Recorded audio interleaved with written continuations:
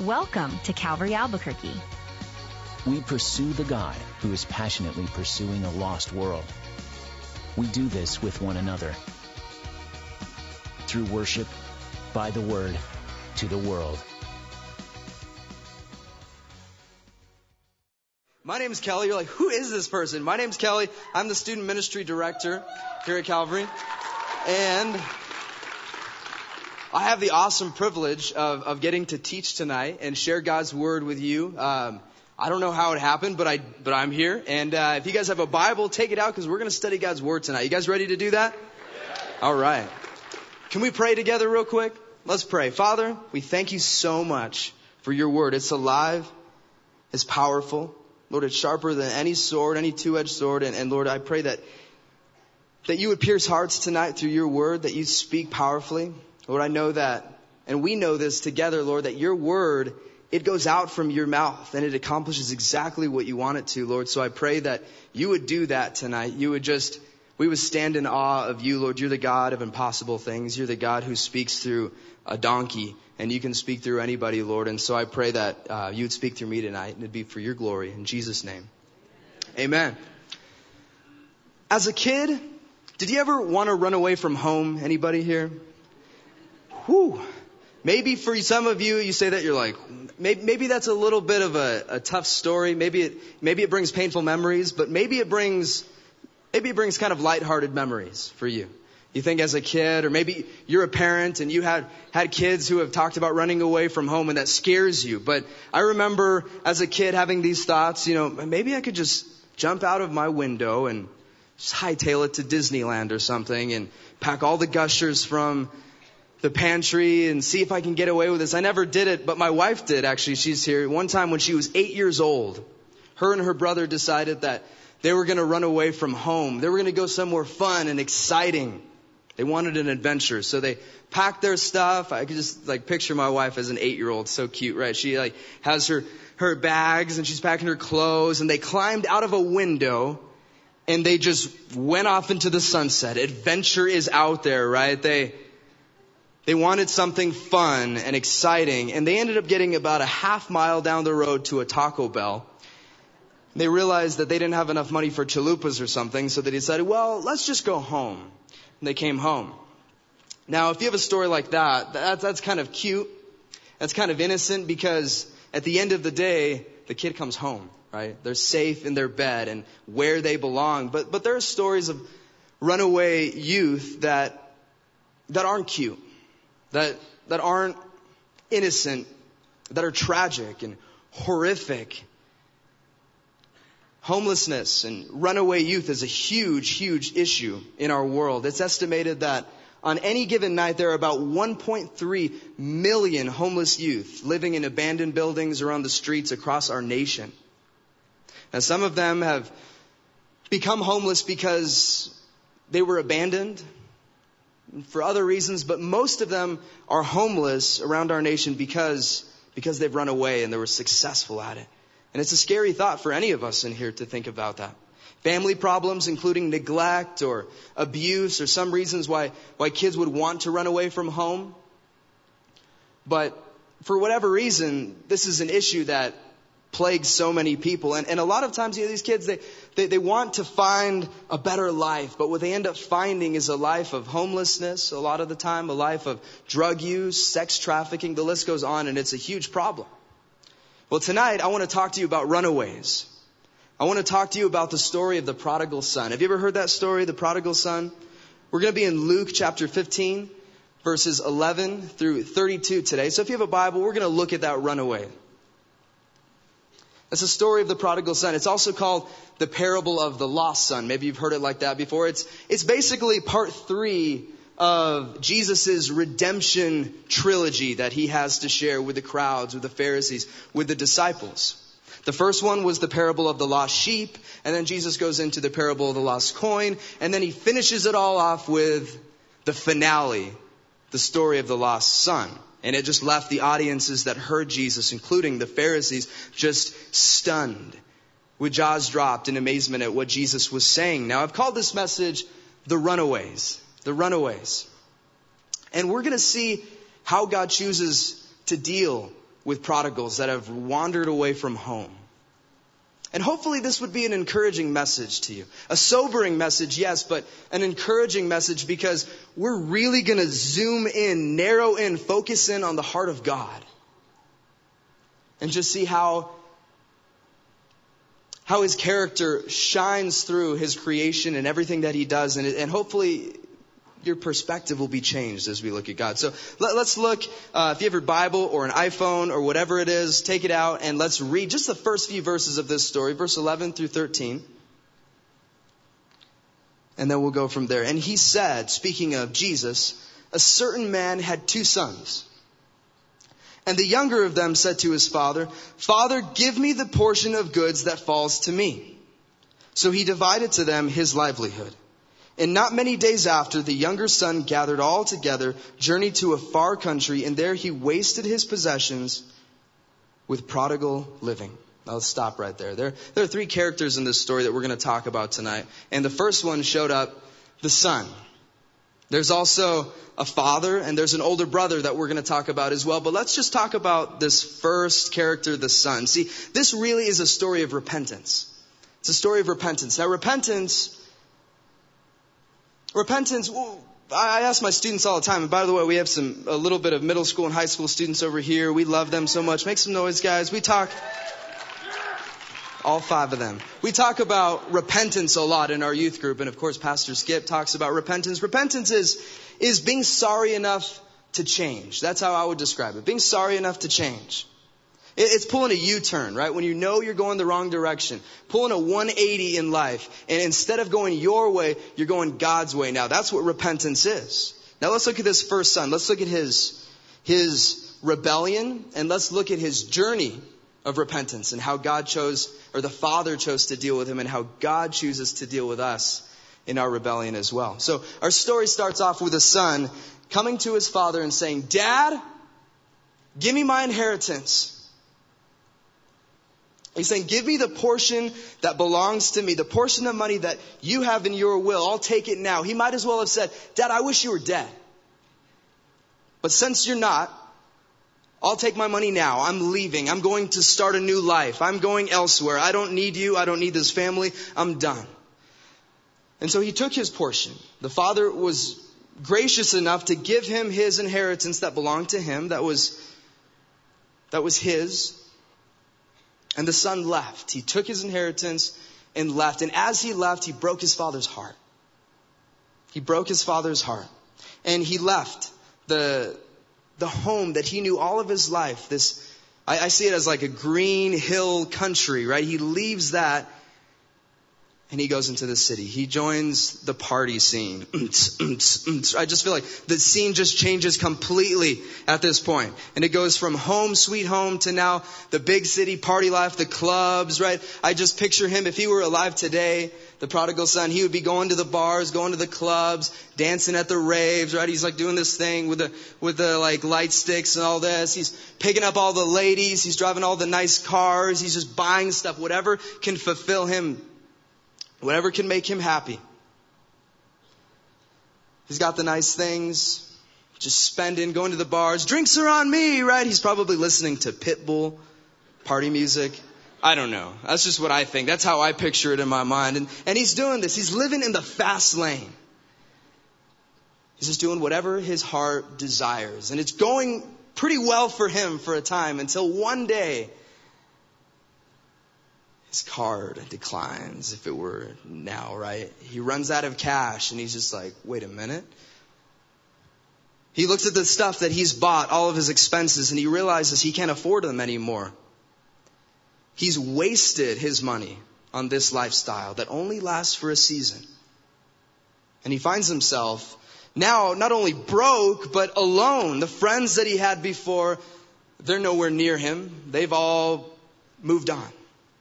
The girls that he surrounded himself with, they've moved on as well. He finds himself with nothing and now nobody by his side. And on top of that, there was a famine in the land. And he ended up stranded in the middle of nowhere. It wasn't just him, it was the whole area around him, stranded with a famine. And so he literally doesn't have anything to eat. He's wandering around trying to find something. And he ends up being fortunate enough to find a job feeding pigs for some stranger. Now, ladies, don't think like he's like a cute little pet store owner, like feeding like little teacup pigs with a spoon or something. Like these are like big, gross, nasty swine. He's working there, and that's a horrible job, especially for a Jewish man. Especially for a Jewish man, because this meant it was ceremonially unclean for him to do this. It was humiliating. And here he is, and he's just like, man, pig food sounds kind of good right now because I have nothing else. It's like maybe with a little sriracha, maybe a little Cholula sauce. It might taste pretty good. And his hand gets slapped. No, those are for the pigs. Get back to work. At this point, he's hit rock bottom completely. At this point, he's starting to process what is really going on in his life, and he becomes heartbroken. He finally hit rock bottom. He's finally at the end of his rope. Verse 16, it says, no one gave him anything. No one gave him anything. Now let's stop for a minute. That's the way that sin works, isn't it? That's where sin leads. You find yourself disappointed with what you thought would happen, and you end up with nothing. You end up feeling helpless and hopeless, and there's nothing there. It promises satisfaction. It promises freedom. And maybe it brings that for a moment, for a season, that pleasure, that freedom, that desire to do whatever you want for a short time, but it always comes back to bite you. It always comes back to enslave you once again. Romans 6:23, what does it say? For the wages of sin is death. It's death. It's emptiness. It's nothing. And that is the truth. And that's where this man finds himself. And that's where maybe many of you have found yourself in the past, or even now, leading to nothing. This guy thought that by running away from home that he'd find a new life for himself. He thought that by leaving his father, he'd find fulfillment and satisfaction, but that's not what he found. He only found emptiness and famine. That's what he found. And maybe you found yourself in a similar place because of sin. You thought that by chasing after your desires, you'd get something. You'd get the things you need. You thought that by sleeping around or looking at pornography that you'd get fulfillment and you'd find the desires that you wanted. Or maybe you thought that chasing after worldly relationships and compromising your purity, you thought that you'd finally get the attention that you deserve. Maybe you thought that by lying and by cheating and stealing, you'd get the things that you wanted, but you'd get them fast and you'd be content. Or maybe you thought that by drinking and getting drunk and getting high, you thought that you'd finally find relief from your problems and you'd find contentment. And maybe you found that for a short time, maybe for a moment. It promises that stuff for a season, but that went away quickly and you found yourself in bondage yet again. And if you haven't found yourself in bondage, if you haven't found yourself in that place, you will, because that, I promise you, is where sin always leads. And some of you can say amen to that, and you know that in your heart because you've been there. That's where it leads. Sin never satisfies. It only deprives. It never satisfies. It only deprives. See, here he is, this prodigal, this young man, this son, coming to terms with reality, finally saying, this is it. I've had enough. He's hit rock bottom. And it says in the text, it says, he came to his senses. He finally came to his senses. He's like, what am I doing? What am I doing? What have I done with my life? What have I wasted? And he comes to terms with it, and he decides that he needs to make a decision right then and there. As he's feeding these pigs, he decides, I gotta get out of here. I gotta leave. And he starts remembering his father, home. And he's thinking, man, even my father's servants, like, they have enough food. For every day, they have a warm place to sleep. They have enough. They're content. And here I am starving, and I can't even eat the pig food. And so here he is. He's like, maybe I'll go apply for a job at my father's house. Maybe I'll go see if I could be a servant. I don't expect to be his boy anymore. I don't expect to be his son, but maybe I could be his slave, and maybe I can, just work in the fields for him.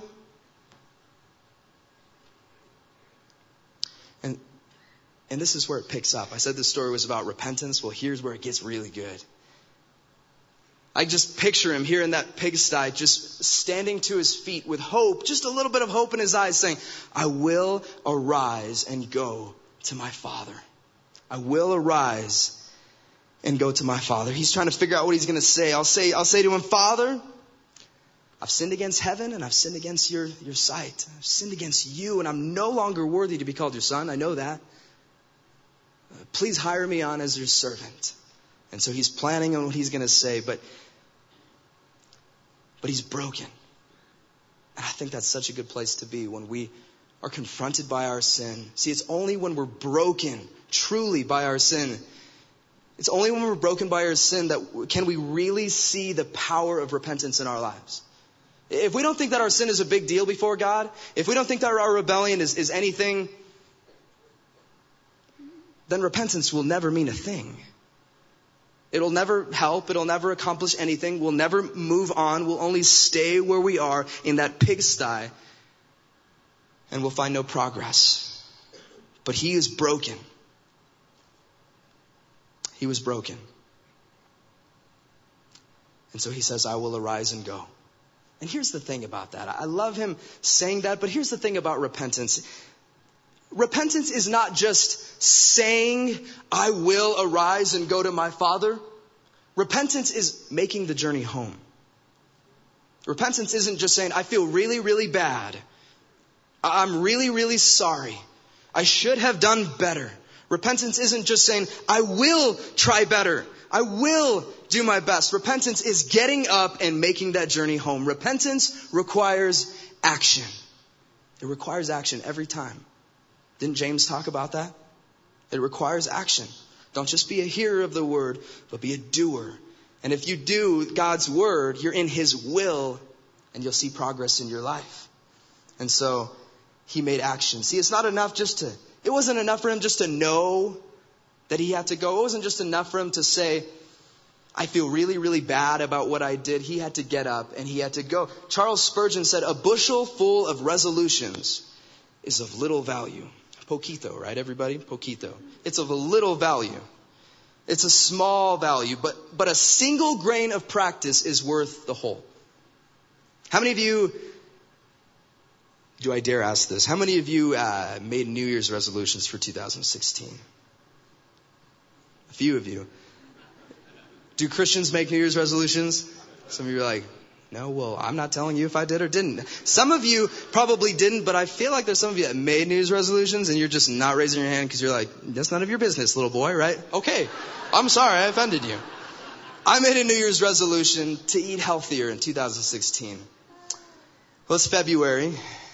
January went really well, but February came along and alas, Taco Cabana is a strong and powerful adversary in my life. Pray for me. But here's the thing. Resolutions are good, but they're only good if action is accompanied with it.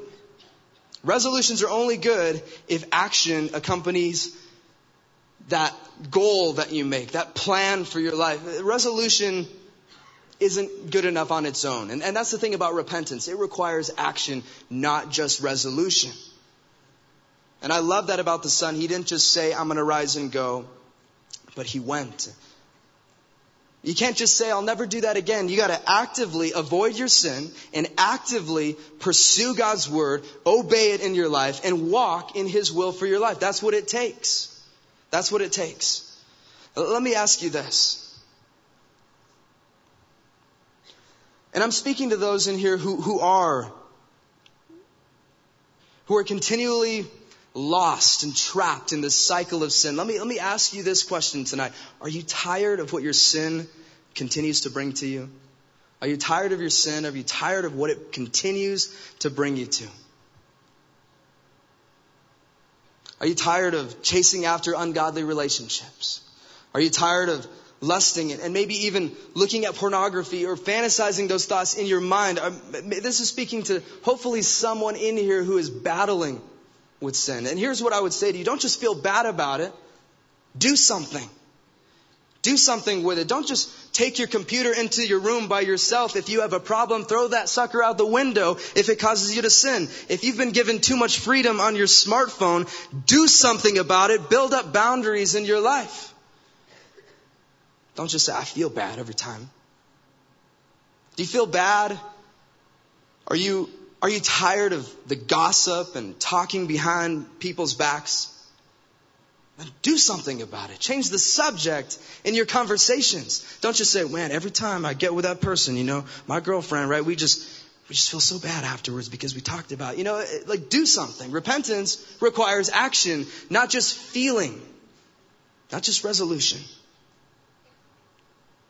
Let's go to the next character in the story before I just continue to talk about that. Because the reality is in the story, the runaway son is in a good place right now.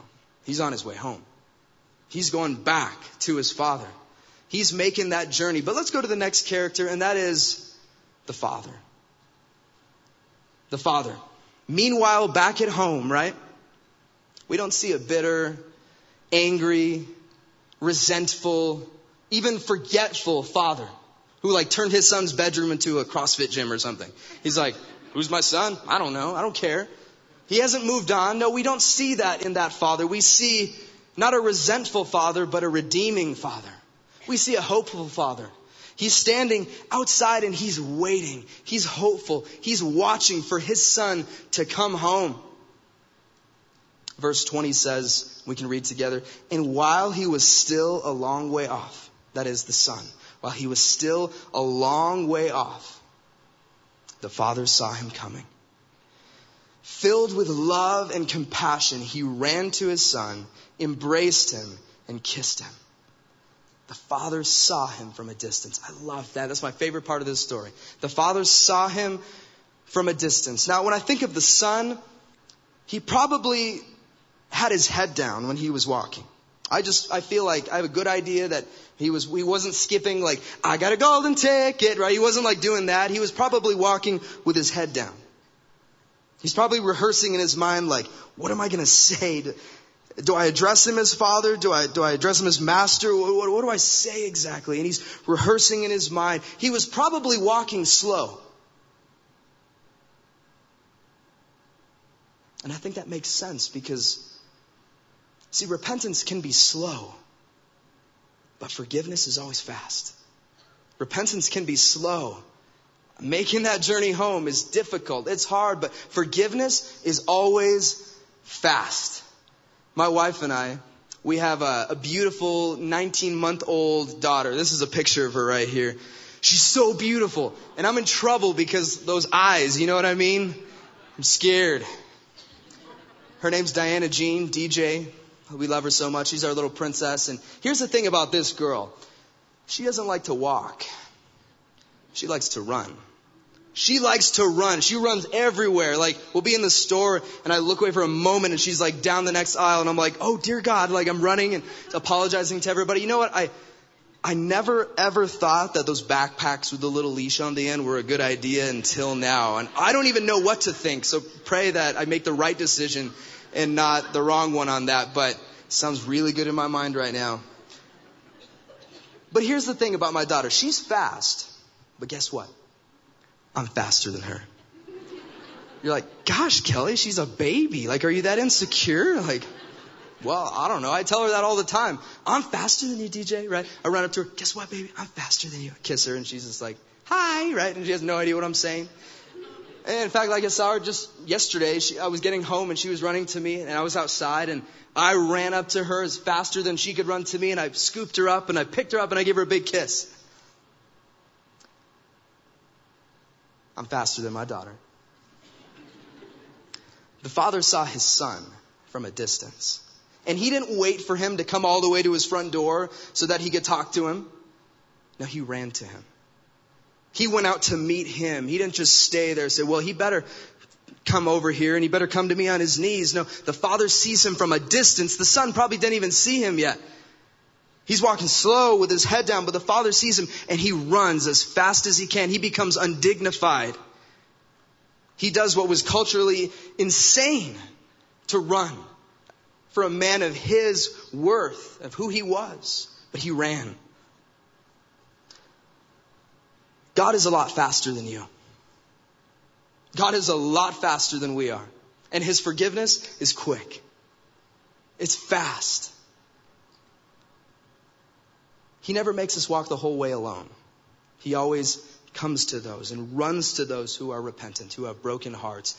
What does it say in James chapter 4, verse 8? It says, draw near to God and what? And he will draw near to you. You better believe it.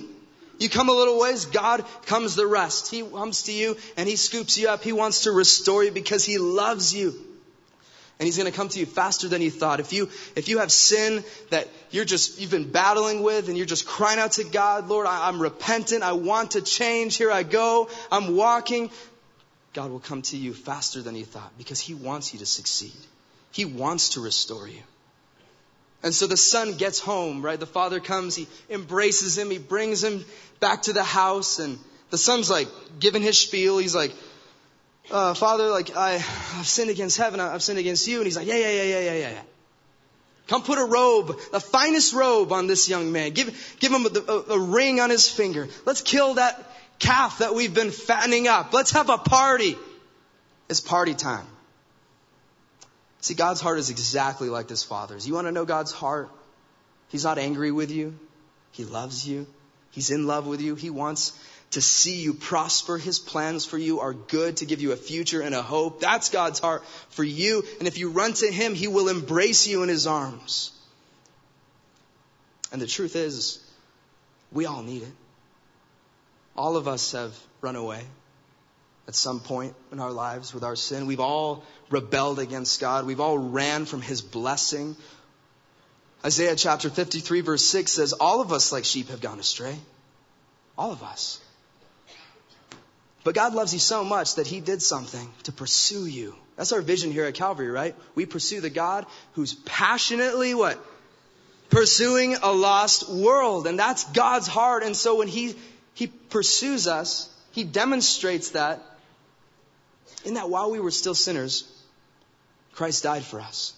Jesus came and he took our guilt. He took our shame. He took our sin. He took the full wrath of God upon his shoulders. He took your death sentence. Let me tell you that while we were still his enemies, he came and he showed us love. That is God's demonstrated love for you. And let me tell you this, there's no greater love. There's no greater love than that.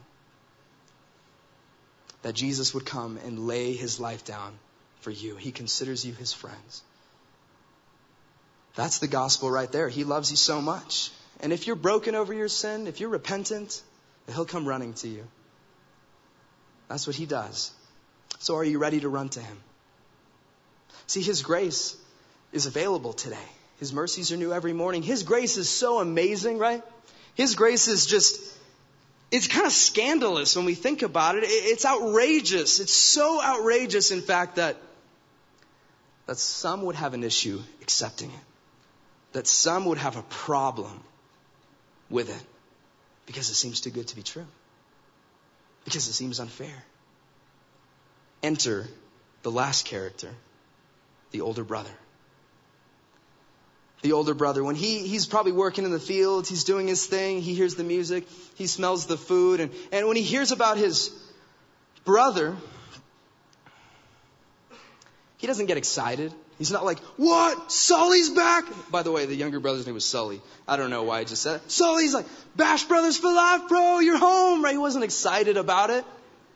We don't see a rejoicing brother. We see a resentful brother. We see a brother who's bitter. Now picture it for a moment. His little brother, after taking his father's money, now returns home after a life lived and wasted. Think about that for a moment. Can you imagine the brother, what he's going through? He's like, are you kidding me? He's home after he took our father's money and he spent it on hookers and booze and Pitbull. It's not even good music. And now he gets a party, huh? Now he gets a celebration. Now he gets the fatted calf. What about me? He's upset about this because his father's so quick to forgive that he can't accept it in his life. And you know what? You can hardly blame him, right? And when we look at it outwardly, when we look at it at the surface, it's like, yeah, I get it. It's rough. It doesn't seem right. He's like, Dad, I've been serving you all my life. It's like, Dad, I've always been with you. I've never ran away from home. I've never done that. I've never even had an issue with anything that you've told me. He says all these definitives. He says, I never once refused to do a single thing that you told me to do. And he's probably exaggerating a lot, don't you think? Because that's what tends to happen with self-righteous people. We exaggerate things because we want everybody to know that we're all that and whatever. Exaggeration. But here he is, the oldest son, looking pretty good on the outside as we read it. Looking pretty good, looking righteous on the outside. But listen, inside his heart was so far from his father's. It was so far from his father's heart. Now the younger son had been physically far away, partying and living it up and living a prodigal lifestyle. But here, the older son has never run away from home. He's been there with the father, but he himself is a runaway. Not outwardly, but inwardly in his heart. He ran away a long time ago because he didn't share his father's heart. Inside the father's heart was grace and love and mercy, but inside the brother, inside the older son's heart, it was bitterness and anger and self-righteousness and unforgiveness. And so he's far from the father. He just doesn't see it. He played by the rules, but he wasn't a team player. It's like, again, it seems easy to relate to this brother. It seems easy to relate to this son. We see somebody leap headfirst into sin, especially if it's somebody that we don't really care about that much. We don't love. And we think, oh, I'll pray for them. I'll pray for them.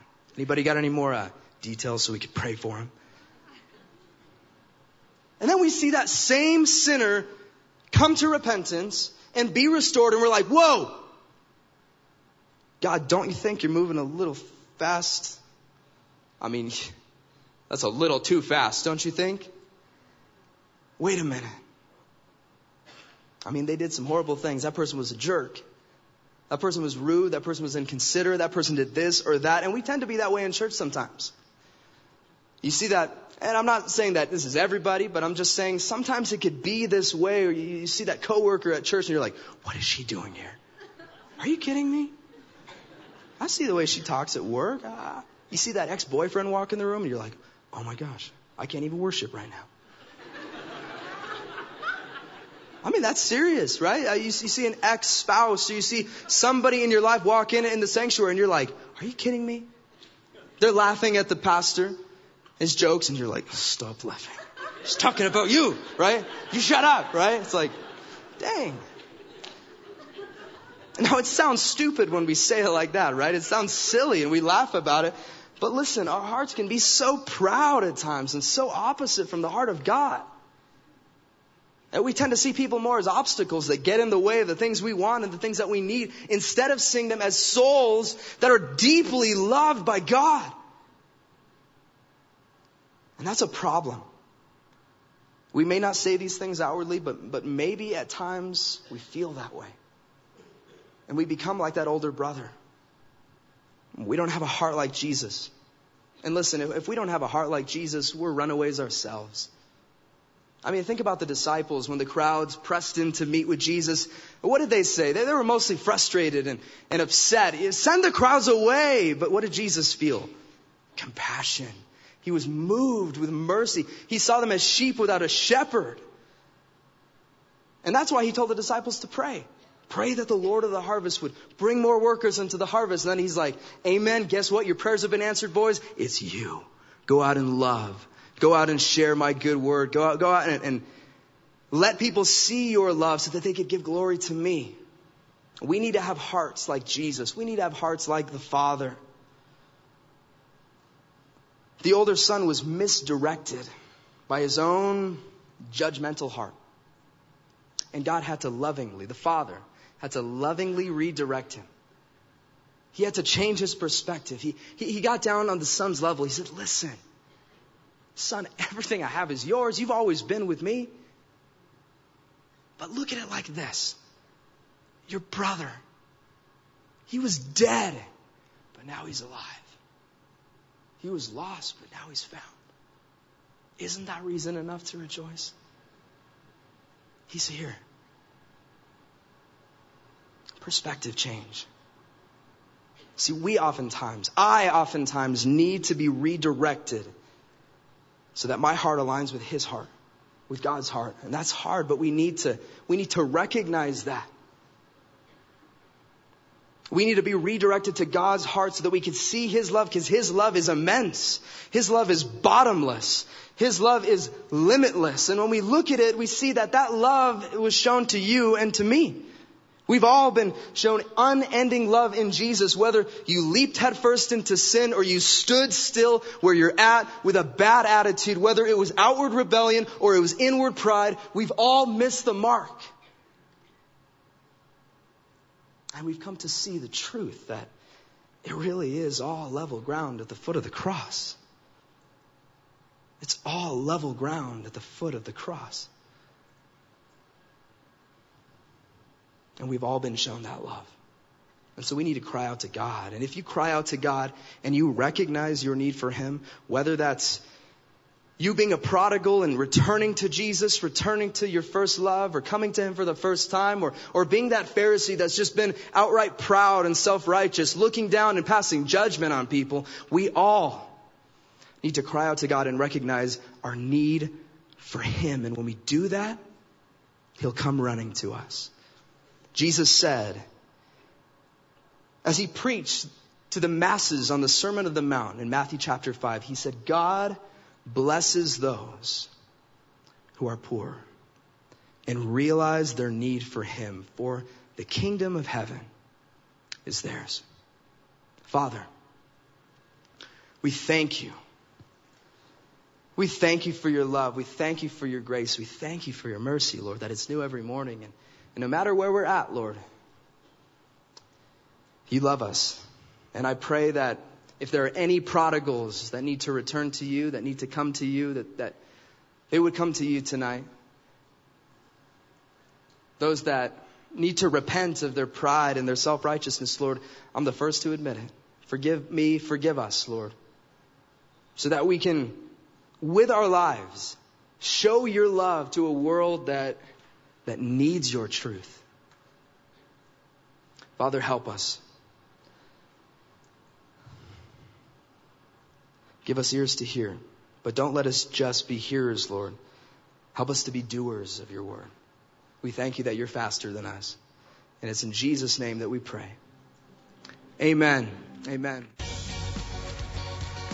What binds us together is devotion to worshiping our Heavenly Father, dedication to studying his word, and determination to proclaim our eternal hope in Jesus Christ. For more teachings from Calvary Albuquerque and Skip Heitzig, visit calvaryabq.org.